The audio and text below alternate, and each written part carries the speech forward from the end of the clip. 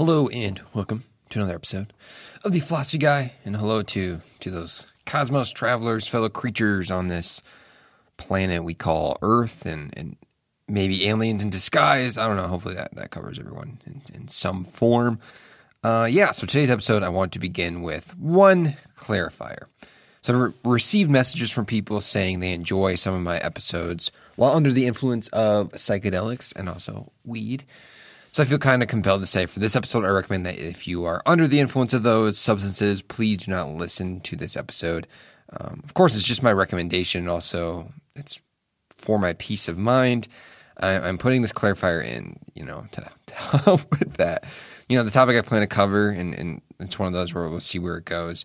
But it isn't really, I wouldn't say scary, but I can see how someone can be kind of pulled into some weird states of mind and paranoia from what I want to cover. So this isn't a purely psychedelic episode either. I want to put that clarifier in for those.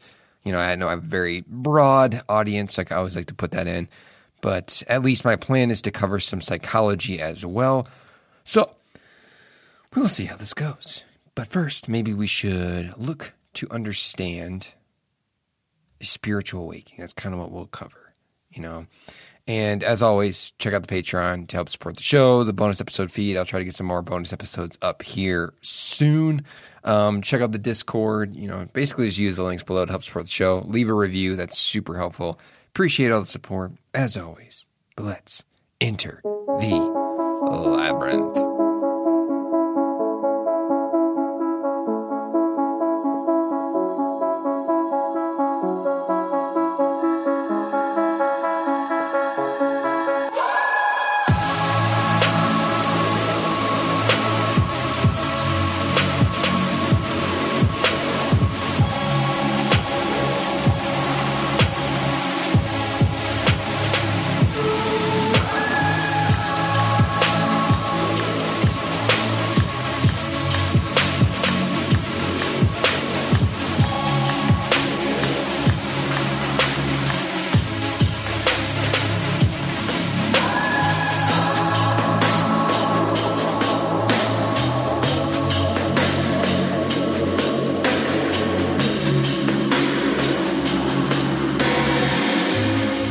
I'll admit, I'm really looking forward to more studies to be done around this subject of spiritual awakening because, criticism I often see is, well, what is a spiritual awakening? When are you awake? That's just some hippie talk or you're just delusional. You're not really awakening to anything, blah, blah, blah, blah, blah, blah, blah. I always say to that, I don't know, man. Maybe you're right. Maybe it is just this big delusion. But what do those delusions do for people? I think that's the important question too. Even if something's a delusion, what is the meaning behind that delusion? If anything, we are all probably a bit delusional, right? It's kind of, there's this TED Talk I listened to once where they were talking about this idea around insanity and insanity being when you have to go to a mental institute, how they diagnose that. And it was this really hard thing to pinpoint because it's when is it that someone crosses a line into insanity? And it's we're all a little bit insane to some extent, but which delusions are you following? And that's what I'm really curious about. And, that's what's gotten me into spirituality and looking at religious views and how they see the world and all this stuff because we're all under a little bit of a delusion. And it's how are those delusions making you operate differently in life? And how can we customize those to make people more at peace, have meaning, and, try to be better humans, whatever being a better human means. But, luckily, we do have some research around the topic of spiritual awakenings. We see common themes in it, and that's what I want to talk about today. It's common understandings and even common experiences when describing this idea of having a spiritual awakening. And I think an important aspect to remember is that idea of a spiritual awakening. I think it's okay if it's a very subjective personal experience. I don't think we need to create this objective narrative around what that is, and that if you don't fit into that box, then you're not actually having one and shit like that. That's just stupid. That's where we get into the whole issue with religion, where it's you only can have one form of this spiritual experience, a feeling of a higher calling, and if you don't have that one, then you're just full of shit. It's stupid. It's silly. And maybe just realize oh shit. Something weird has happened here. I'm a bit more aware of my stream of thoughts. Maybe that can be simply a description of some sort of spiritual awakening, that type of stuff.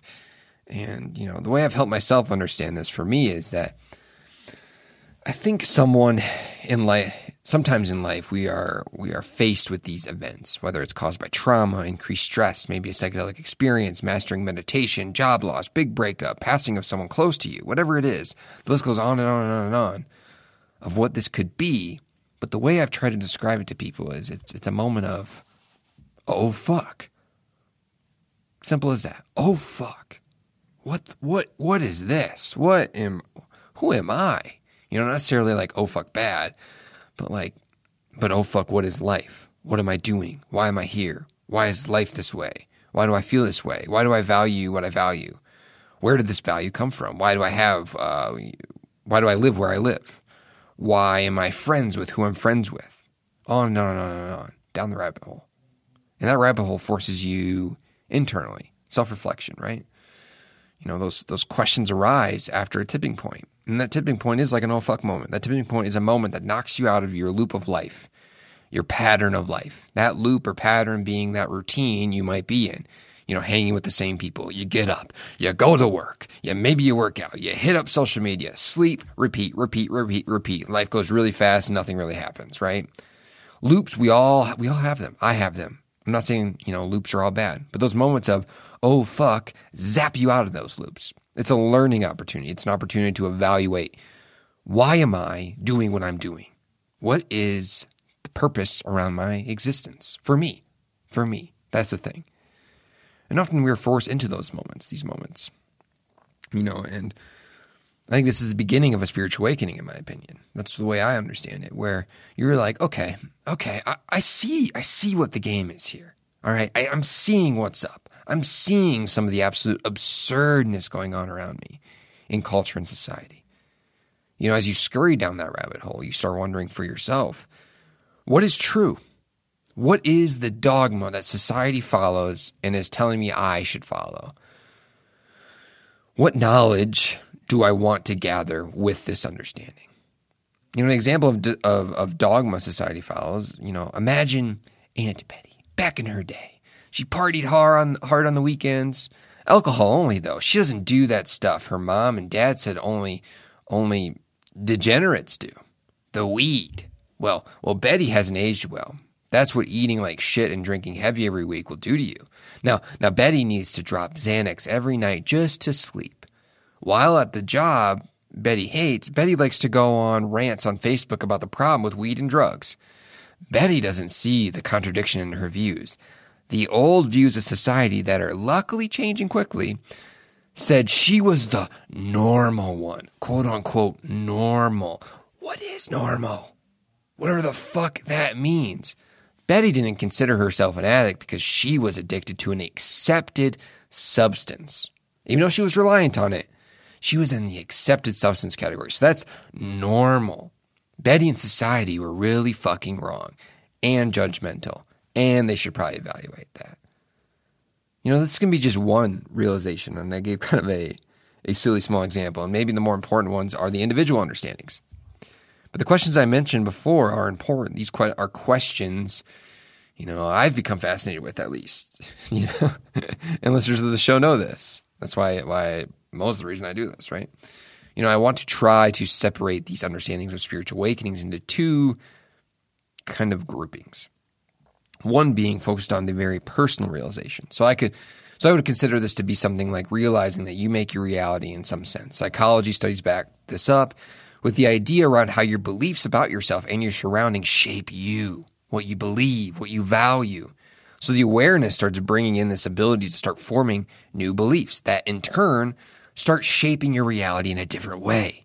It's the idea of realizing, oh shit, this area of my life needs to change and I need to be the one to change it. It's realizing that we can't rely on someone else to come save us. We have to work on saving ourselves. And that doesn't mean you don't, work with other people and build relationships and stuff like that. But still, it's a very internal journey. And you can seek support to help with that internal journey. But still, at the end of the day, it's your journey. Something I've noticed personally is, although there's still a lot of work, and I mean a lot of work I need to do on myself, I've continually had this growing desire to help others, even while working on myself. And I guess this podcast is an outlet for that. And I feel like I've been mentioning that too much in my episodes, where I'm like, hey, I'm still figuring this shit out, but maybe this understanding can help. That's just one example.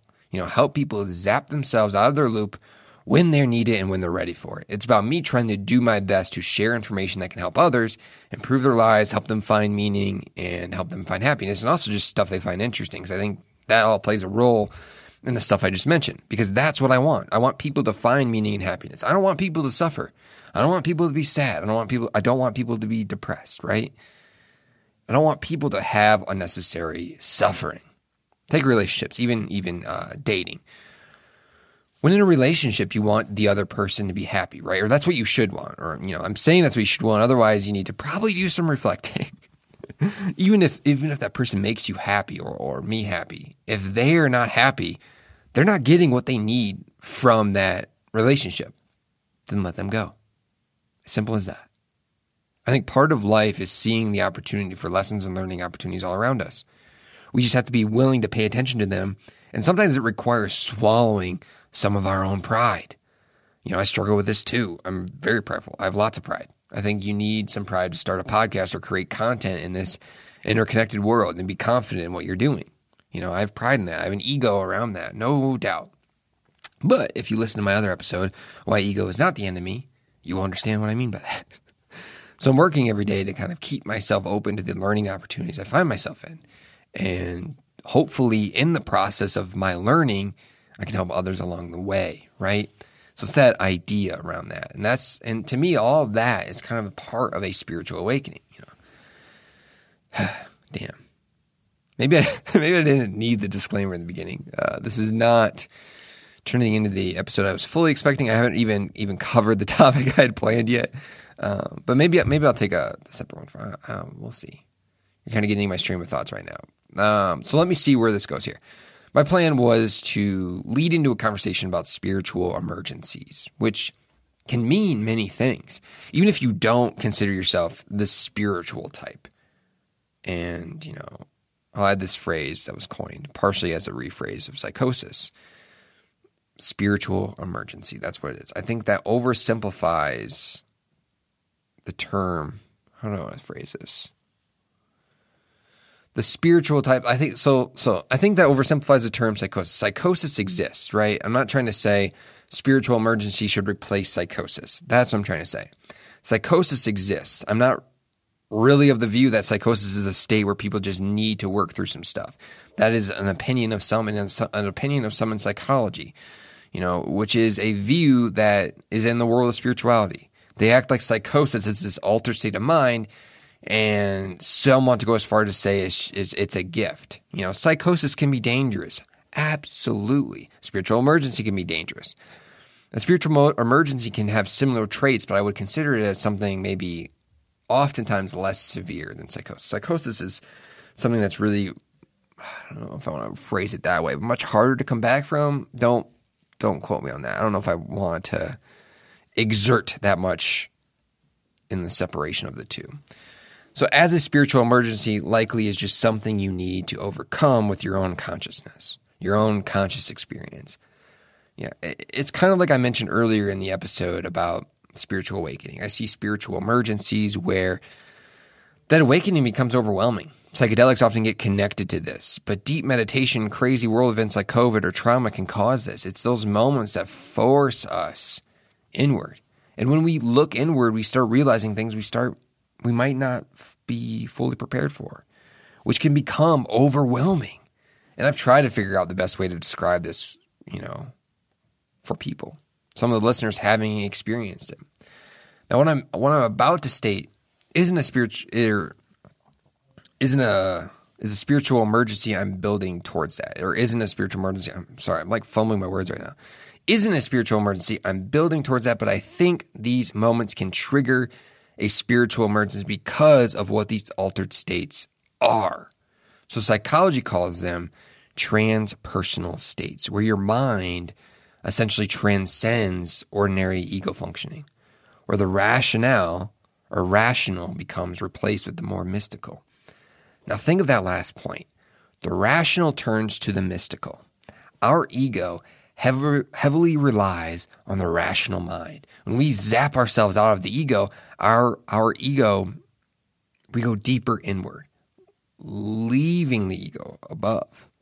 We are in this state of experience, the mystical where if you sometimes try to make sense of it, it can become overwhelming. The rational mind tries to create an objective order of things in the world to help us deal with the everyday life, to help us survive, right?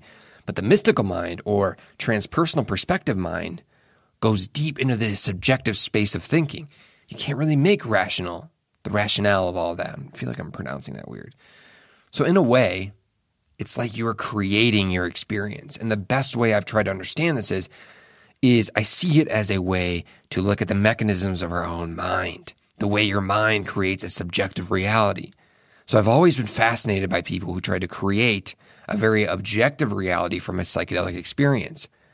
But it confuses me because the idea of a transpersonal experience is it's your experience. It doesn't mean there's not an objective nature of things. It means when you are in that mystical state, you are seeing how your mind creates your reality.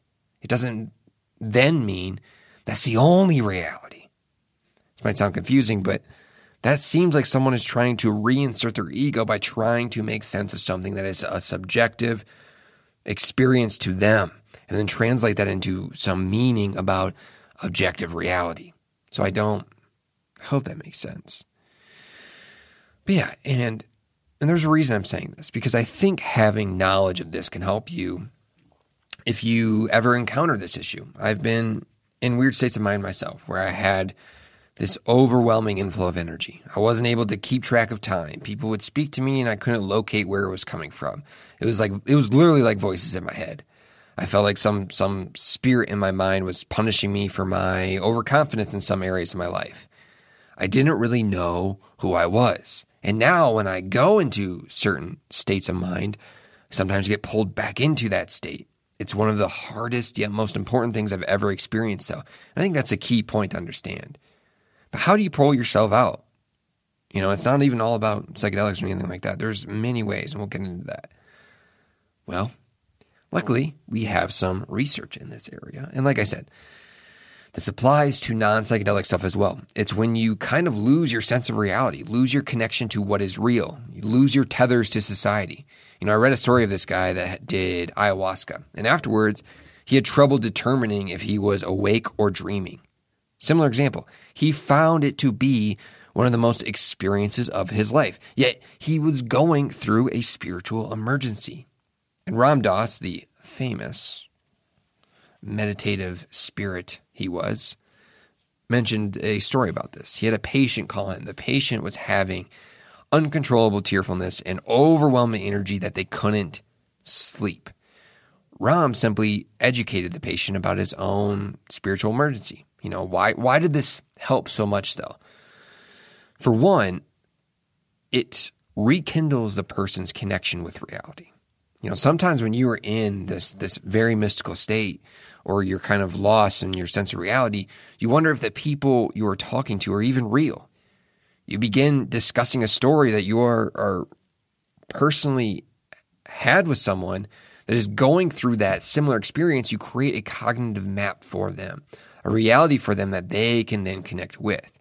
It shows them that they are not alone in what it is they are traversing or experiencing. Additionally, Ram would mention how that experience turned positive for them when he did that. So when the person is relating to that experience, they begin changing their frame of mind about what is happening to them, and it can change into a more positive light when you do it right. So instead of the person running from the fear of the experience, they face it head on, which can have a very grounding effect with reality. Brings you back with reality a bit, reinserting a more rational perspective of what is happening. Anyway, I felt this need to create this episode because people are not finding spiritual fulfillment from typical religions. They are seeing the absolute bullshit that lives within those spaces. People want authenticity. Going to Christian mass, for me, I didn't feel the connection. And part of spreading positive awareness about these new growing practices in spirituality, not talking about whether they're like objectively true. I'm not super fascinated by that at the moment, but about these various spiritual practices and what they do for people, especially after places like Oregon and the war on drugs, and will hopefully be the trend that continues around the country. More people are going to be jumping into these more mystical spaces around various substances and meditative practices. I think that's going to just be a growing thing and it continues to rise. And I see that trend definitely happening. And I think it's the duty of those in the space to be upfront about the positives. Absolutely. You got to be upfront about the positives, but the potentially more messy frames of mind that you can enter as well. And part of it starts with showing society that no, psychosis or even a spiritual emergency isn't just some crazy experience one has that is just some out there thing from rational civilization. No, people come away with some of the most important understandings of their life and evaluations of themselves that they then bring into the rational world. Their quote unquote delusions, and I don't like using that word because I don't necessarily think of them as delusions, change their frames of mind about the rational world, and it can have a positive effect, I think. So my point is, stop shaming those altered states of mind and look to understand them and the role they might play for humans' pursuit of understanding and meaning and purpose and happiness and all the list of all sorts of emotions. Maybe then we can be better able to share our experience with others. But I hope you kind of enjoyed this episode on the more spirituality front. But as always, thank you for listening. I appreciate you all. But it is time for you to get the fuck out of my labyrinth.